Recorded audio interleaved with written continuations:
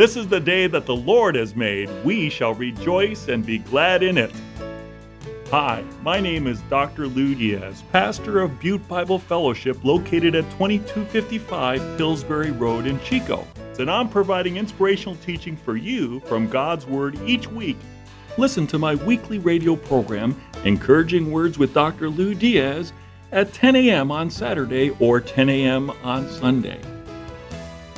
If you would like to hear my current message series, you may call Butte Bible Fellowship at 530-892-0521. Now to the message from Acts chapter 19. If you have your Bibles, turn to Acts chapter 19, and let's read the first 7 verses to begin to get a flavor for this chapter. Again, this series is entitled The Church in Action, A Journey Through Acts. Here, Acts chapter 19. When Apollos was at Corinth, Paul took the road through the interior and arrived at Ephesus. There he found some disciples and asked them, "Did you receive the Holy Spirit when you believed?" They answered, "No, we have not even heard that there is a Holy Spirit." So Paul asked, "Then what baptism did you receive?" "John's baptism," they replied. Paul said, "John's baptism was a baptism of repentance. He told the people to believe in the one coming after him, that is, in Jesus." On hearing this, they were baptized in the name of the Lord Jesus. When Paul placed his hands on them, the Holy Spirit came on them, and they spoke in tongues and prophesied. There were about 12 men in all. Today's message is entitled, "What Does Revival Look Like?" Well, first of all, revival is not a scheduled meeting. You can't have, as I grew up with, revival meetings and consider that revival. Secondly, revival is not when there's an increase in church attendance. For example, after 9/11, the tragedy of the United States being attacked by terrorists caused an increase in church attendance. But it was temporary. It was not revival. What does revival look like? What even is revival? I like the definition Billy Graham gives. Billy Graham gives this definition. He says revival is the beginning of a new obedience unto God. It's when we recognize the lordship of Christ, we call sin, sin, and holiness, holiness. It's a new beginning of obedience to God. The word revive means to live again. And in our Bible study this past Thursday, we were studying Ezekiel. And in Ezekiel chapter 37, Ezekiel sees a valley of dry bones. They are bleached and completely dry, dusty, falling apart in the desert, decomposing even there. And the Lord asked the question, can these dry bones live again? And Ezekiel wisely answered, "Lord, only you know the answer to that." And so the Lord had Ezekiel prophesy to the bones, and the bones knit together. Them dry bones, they came together. And then he had Ezekiel prophesy to the wind, representing the Holy Spirit. And the Holy Spirit filled this army of reassembled soldiers, and they stood strong and stood tall, ready for battle. Now that's a picture of the restoration of Israel, but it's also a great picture of what revival looks like. You see, the church at large today is dusty and bone dry. She has left her first love. She's lukewarm and self-sufficient. The church is in the pits, in the deep, dark valley of useless pride and carnal self-effort, apart from the living and powerful Spirit of God. We need revival. Amen? So now, let's look at what revival looks like. There are 5 things that revival looks like, and we're going to see all of these in Acts chapter 19. Number 1, revival looks like this. The Holy Spirit comes upon us. Number 2, the Word of God spreads. Number 3, the name of Jesus is honored. Number 4, conviction of sin brings radical changes to people's lives. And number 5, the disobedient will still cling to their idols. in spite of the move of the Spirit of God. Well, let's look at each of these points from Acts chapter 19. First of all, the Holy Spirit comes upon us. In Acts chapter 19, verses 1 to 7, we read that while Apollos was at Corinth, Paul took the road through the interior and arrived at Ephesus, and there he found some disciples, and there was something about these disciples that was off. He sensed that there was something lacking about their faith. So he asked them two diagnostic questions. The first one was, did you receive the Holy Spirit when you believed? And the second one was, what baptism did you receive? Now, to the first question, when you believed, did you receive the Holy Spirit? The question was, no, we have not even heard there is a Holy Spirit. And the baptism they came under was John's baptism. Now, you need to know that John the Baptist was ministering, as it's recorded in Matthew chapter 3, verses 1 to 11. And while he was in the wilderness with a camel hair jacket, eating locusts, he was preaching, repent, for the kingdom of God is near. He was the one prophesied by the prophet Isaiah as preparing the way for the coming of the Lord, Jesus. And as he preached and baptized, people would come in droves from all over Jerusalem and Judea and the whole region of the Jordan, and they were confessing their sins, and he was urging them, especially when he saw the spiritual leaders, he said, produce fruit in keeping with repentance. There's an axe at the root, and it's ready to chop down the tree of your life if you do not produce good fruit. And he said, I baptize you with water for repentance, but after me comes one who is more powerful than I, whose sandals I'm not even worthy to carry. He will baptize you with the Holy Spirit and fire.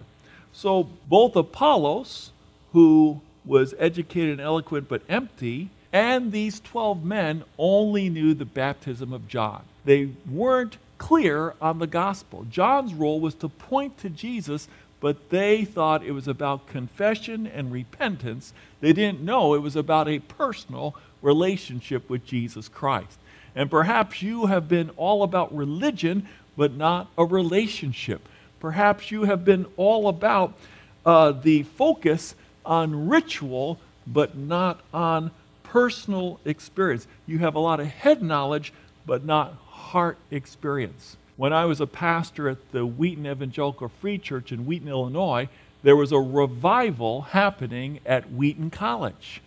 And a pastor's daughter, who was a student at Wheaton College, went forward to trust in Christ. And you say to yourself, but wait a second, isn't she a pastor's kid, a PK? Shouldn't she know about Jesus? Well, God showed her in the outpouring of the Holy Spirit there at Wheaton College that she had a ritualistic faith, not a relational faith. And that's when she trusted in Jesus Christ fully for the first time in a relationship, not in a works kind of orientation, not in a sense of trying to jump through spiritual hoops and do spiritual dynamics to get the approval of God. She trusted in Jesus Christ and his finished work on the cross alone, and she was gloriously saved, even though she thought she was a Christian prior to that time. We need the Holy Spirit to come upon us. We need the Holy Spirit to fill us. We need the Holy Spirit to empower us, and we have been living in the energy of the flesh. We have been living in the fumes of our own personality. We have been devising our own strategies for success and leaving God out as a church overall. And it's time now for us to rely upon the Lord, to call upon the Lord, and to surrender to the Lord and ask him to fill us. Now, you do receive the Holy Spirit the moment you trust in Christ. The Bible is clear about that. Even when Peter was preaching to Cornelius and his household, Gentiles, He said, everyone who believes in him receives forgiveness of sins through his name. And while Peter was speaking these words, the Holy Spirit came on all who heard the message. They heard, they believed, they trusted in Christ for forgiveness, and the Holy Spirit came into their lives. The Holy Spirit comes into our lives the moment we believe. The Spirit himself testifies with our spirit that we are God's children. It says in Ephesians 1:13, and you also were included in Christ when you heard the message of the truth, the gospel of your salvation. When you believed, you were marked in him with a seal, the promised Holy Spirit. Now, though you received the Holy Spirit at the moment of trusting in Christ, the question is, are you allowing the Holy Spirit to control and empower you? Does he have a monopoly on your life? Are you totally surrendered to him? That's the question. We will experience a new and a fresh surrender to God. We will experience the power of God, the wind of God blowing through the sails of the church when we surrender to him. In the book of Revelation, the 7 letters to the 7 churches speak about this. And we read that the church at Ephesus, which, by the way, this was the beginning of the church of Ephesus, mentioned in Acts 19, was doing a lot of good things, but they left their first love. Jesus said to the church, return to your first love. Repent and begin doing the things out of love that you did in the beginning when you trusted in me. You remember when you trusted in Christ? You remember the excitement, the love, the freshness you had? Return to that. Revival is returning to our first love for Jesus. In the book of Revelation chapter 3, the Laodicean church, which many believe describes our period in history today, was lukewarm. It was neither cold nor hot, neither rebelling or all out for Jesus. It was lukewarm. And why did Jesus say, I'm going to spit you out of my mouth because you're lukewarm? It's because there's nothing more heretical than misrepresenting the Lord. That's blasphemy. When you say you're a Christian, but you don't even resemble Christ. And so Jesus said, you think you have it all.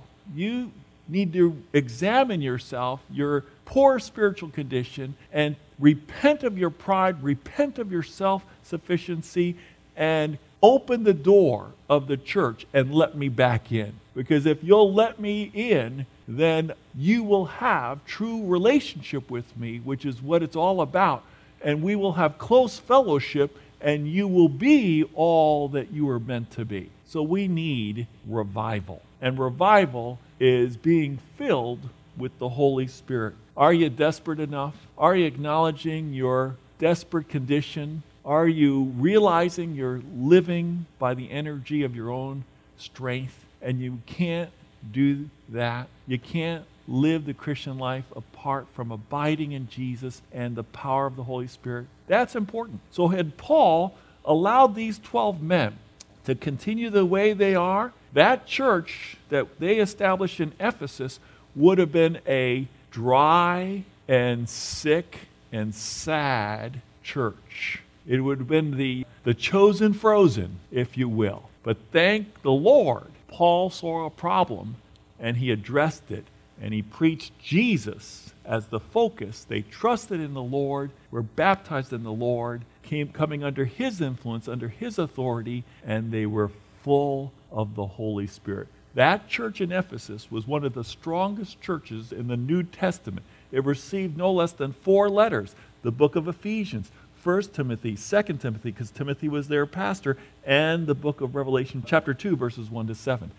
Praise God for that strong church in Ephesus, because it had a strong foundation. Paul leading these people to faith and focus on Christ. The second thing that happens in revival is this, that the Word of God spreads. In Acts chapter 19, verses 8 and 10, it says, Paul entered the synagogue and spoke boldly there for 3 months, arguing persuasively about the kingdom of God. But some became obstinate. They refused to believe and publicly maligned the way. Now you need to know that Paul always made it his practice to go straight into the synagogue. He wanted to preach to his fellow countrymen, his fellow Jews, and share with them about the Messiah has come, that they might trust in him and be completed in Christ and be Messianic Jews.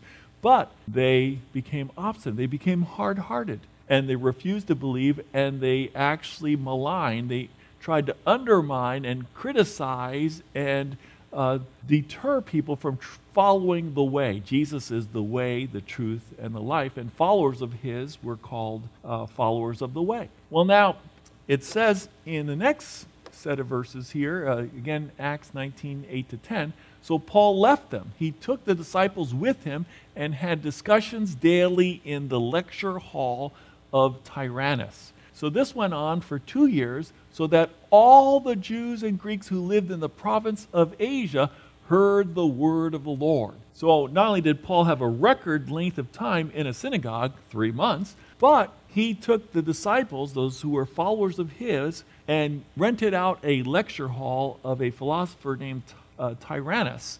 And during the hours when that lecture hall wasn't used, he used it as a seminary, and he trained up these believers to share the word of God, and they went and spread the word left and right. And people came to Christ. And that's what happens during a time of revival. So when the revival happened at Wheaton College, while I was at the Wheaton Free Church, they said, we're not calling this revival yet. We're calling this a renewal, but the test of a revival is there's going to be a thrust of missions. There'll be an outreach around the world if this is a genuine revival, because the word will spread. The third thing we see about revival is that the name of Jesus is honored. In Acts chapter 19, verses 11-17, it says, God did extraordinary miracles through Paul, so that even handkerchiefs and aprons that had touched him were taken to the sick, and their illnesses cured, and the evil spirits left them. That's amazing. It continues to say, some Jews who went around driving out evil spirits tried to invoke the name of the Lord Jesus over those who were demon-possessed. They would say, in the name of Jesus, whom Paul preaches, I command you to come out. Now, it was not uncommon in Ephesus, especially where there was the emphasis on the occult, for there to be traveling Jewish priests and their families to try to exorcise people of demons. When I went to Nepal, I actually saw a witch doctor trying to get a demon out of a little boy. And he was going like this. And I said to my interpreter, what is he doing? And he said, he's saying, the demon wants a gift. Give him a gift and he'll come out. But he'll only come out temporarily. We are finding in Nepal, this pastor told me, that in the name of Jesus, demons come out and they don't come back. But these demons will appease in order to get something of a gift, and then they'll come back and harass that little boy. It's the name of Jesus that is powerful. Well, these people, the 7 sons of Sceva, noticed that Paul was exorcising demons from people, and so they decided to copy him. They were copycats. And so Sceva and Sons had a business, the Demon Busters. Who are you going to call the Demon Busters? And so they were doing this. And one day an evil spirit answered them, Jesus I know and Paul I know, but who are you? Then the man who had the evil spirit jumped on them and overpowered them all.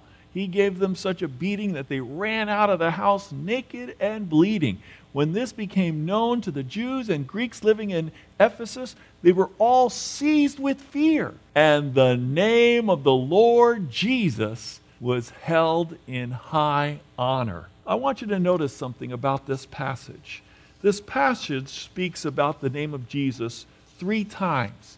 And it says that Paul baptized these 12 men in the name of Jesus. That is, under the authority and in the influence of Jesus. And it says that these people were healed, in the name of Jesus. And it says in Jesus' name, people were set free from spiritual bondage. Jesus, Jesus, Jesus. There's something about that name. Jesus' name is the name above all names. Every knee shall bow and every tongue confess that Jesus Christ is Lord, to the glory of God the Father. But you have to know the Lord to be able to say Jesus is Lord. And these people didn't know the Lord. They were using his name as if it were an incantation, as if it was a charm. And if the name Jesus didn't work out, they tried to use the word Paul. And the demon says, I know Jesus and I know Paul, but you're no Jesus and you're no Paul. And this demon beat him up. But the point of the story is that in revival, God is going to work in such a miraculous and powerful way that the name of Jesus is going to be revered, it's going to be honored, it's going to be on everybody's lips, it's going to be high and lifted up. We look forward to and pray for revival where the name of Jesus is honored. The fourth thing that happens in revival is conviction of sin brings changes. In Acts 19, verses 18 to 20, we read this. Many of those who believed now came and openly confessed what they had done. A number who had practiced sorcery brought their scrolls together and burned them publicly. Now, in this revival I was telling you about at Wheaton College, and this was in, I believe, 1995, the Spirit of God was so powerful in moving on the Christians there at Wheaton College that they gathered in the Edmund Hall and they just worshiped the Lord, and they went up on stage and confessed their sins, and they would bring the contraband, whatever it was that was the cause of the sin, whether it was a bottle of alcohol or one person brought a computer because he had been struggling with pornography. They were confessing their sins before the entire group. They were so convicted of their sins and wanting to be done with them, to take away the continuation of using these idols, these vices that were keeping them from connection and closeness with God. And the moment they confessed and repented and they walked off the stage, a small group would welcome them and said, "You're in our small group now." And they continued in accountability and in love and in prayer so that they might continue to live a holy life unto the Lord.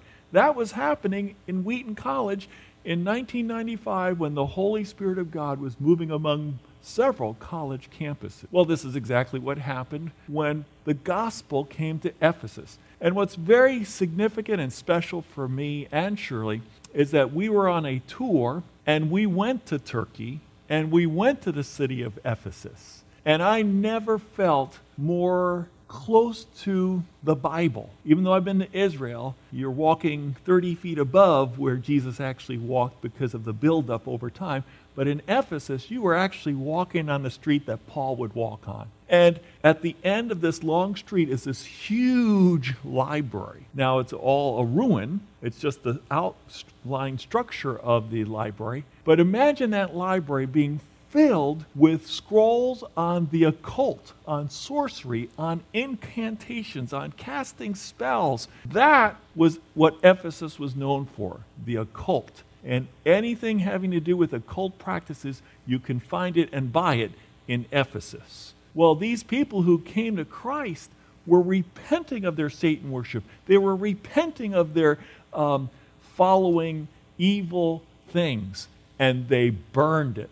Now, the value of what they burned, it could have been millions of dollars worth. And actually, because of the keeping of these secrets that they were holding in the evil realm, this was a priceless value that they were burning. Why? Because you can't put a price on Jesus. Jesus is worth it all. As George Beverly Shea in his song said, "I'd rather have Jesus than silver or gold." Jesus is the pearl of great price. You want to get rid of everything and take a hold of Jesus. So you can see lives were radically changed. There was confession, and there was repentance, and there was destruction of any evil influence. Today in Haiti, where voodoo is practiced, when a person receives Christ, they'll pull out anything that has to do with voodoo and destroy it as a symbol of them turning to Christ.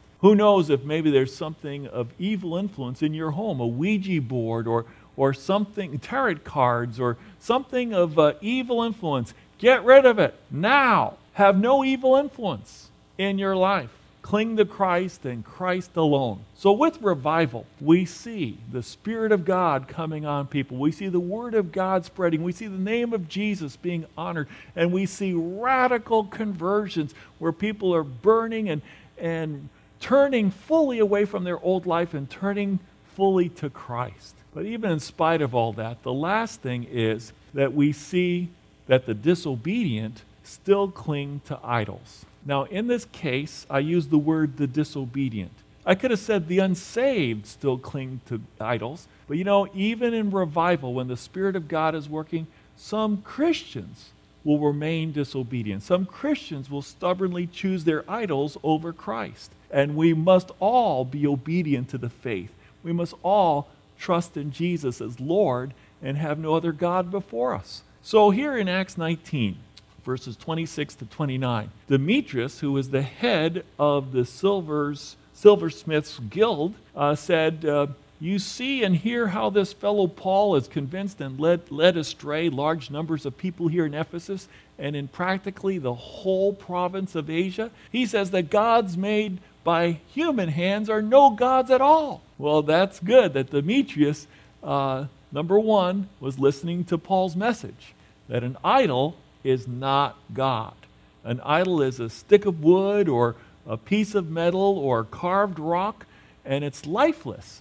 Anything that comes from an idol is a counterfeit of God that is inspired by demons.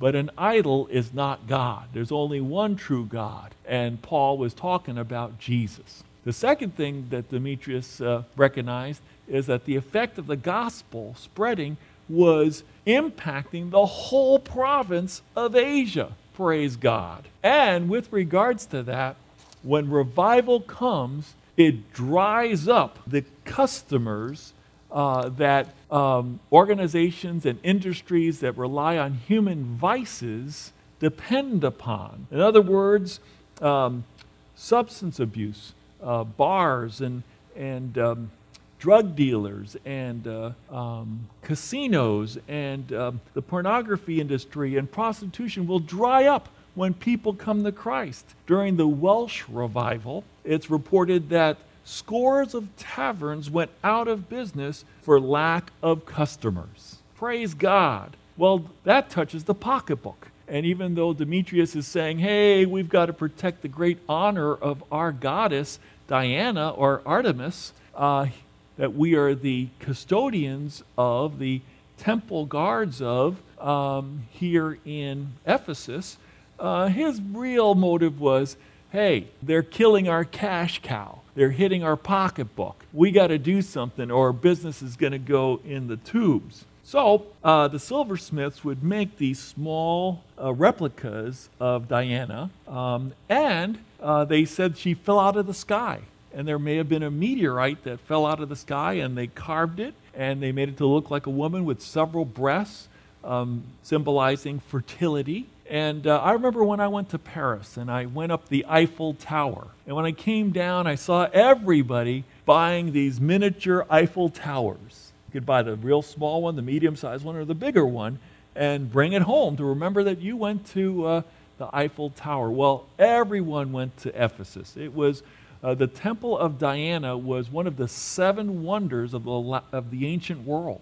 So they all went there, and they all wanted to buy a little idol of Diana to take home. And that's why Demetrius was standing against this. Now, that's what's going to happen in time of revival. People are still going to cling to their idols. And it says when they heard what Demetrius had to say, the silversmiths were furious, and the crowd was furious. There were 25,000 that gathered in the amphitheater, the outdoor amphitheater in Ephesus, and they cried out for 2 hours, "Great is Artemis of the Ephesians! Great is Artemis of the Ephesians!" They were clinging to their idols. The whole city was in an uproar. Now you need to know that I went down the main road of Ephesus. I saw the library where all those scrolls were, and then I went to the side and I went to the amphitheater. And it's a huge amphitheater with all this outdoor seating, and there was a stage up front, and Shirley took a picture of me preaching. I was there. So I can relive this even as I tell you about it. 25,000 people screaming about their idol, trying to drown out Alexander the Jew, who is trying to make a case for why Jews should not be associated and mixed up with these Christians. Well, what does revival look like? The Holy Spirit comes upon us. The Word of God spreads. The name of Jesus is honored. Conviction of sin brings radical change, and the disobedient still cling to idols. We need revival today. Do you need encouragement? I want to share my spiritual gift of encouragement with you. If you would like to hear my current message series, you may call Butte Bible Fellowship at 530-892-0521. Call Butte Bible Fellowship at 530-892-0521 to find out how you can connect with our weekly worship services and faith-building messages from God's Word.